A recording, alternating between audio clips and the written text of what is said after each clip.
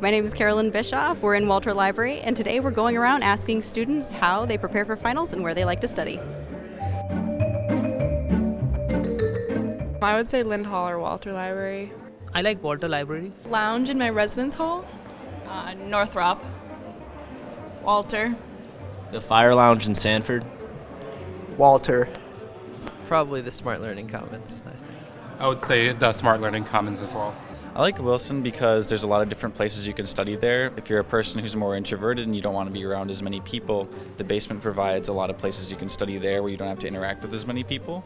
But there are also group study areas, and then on a couple floors they have some study rooms that are like especially quiet rooms.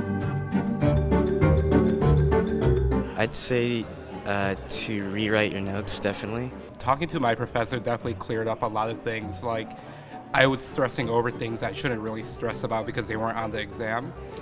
I would just suggest them to solve the assignments which are done in the class. Probably to start early.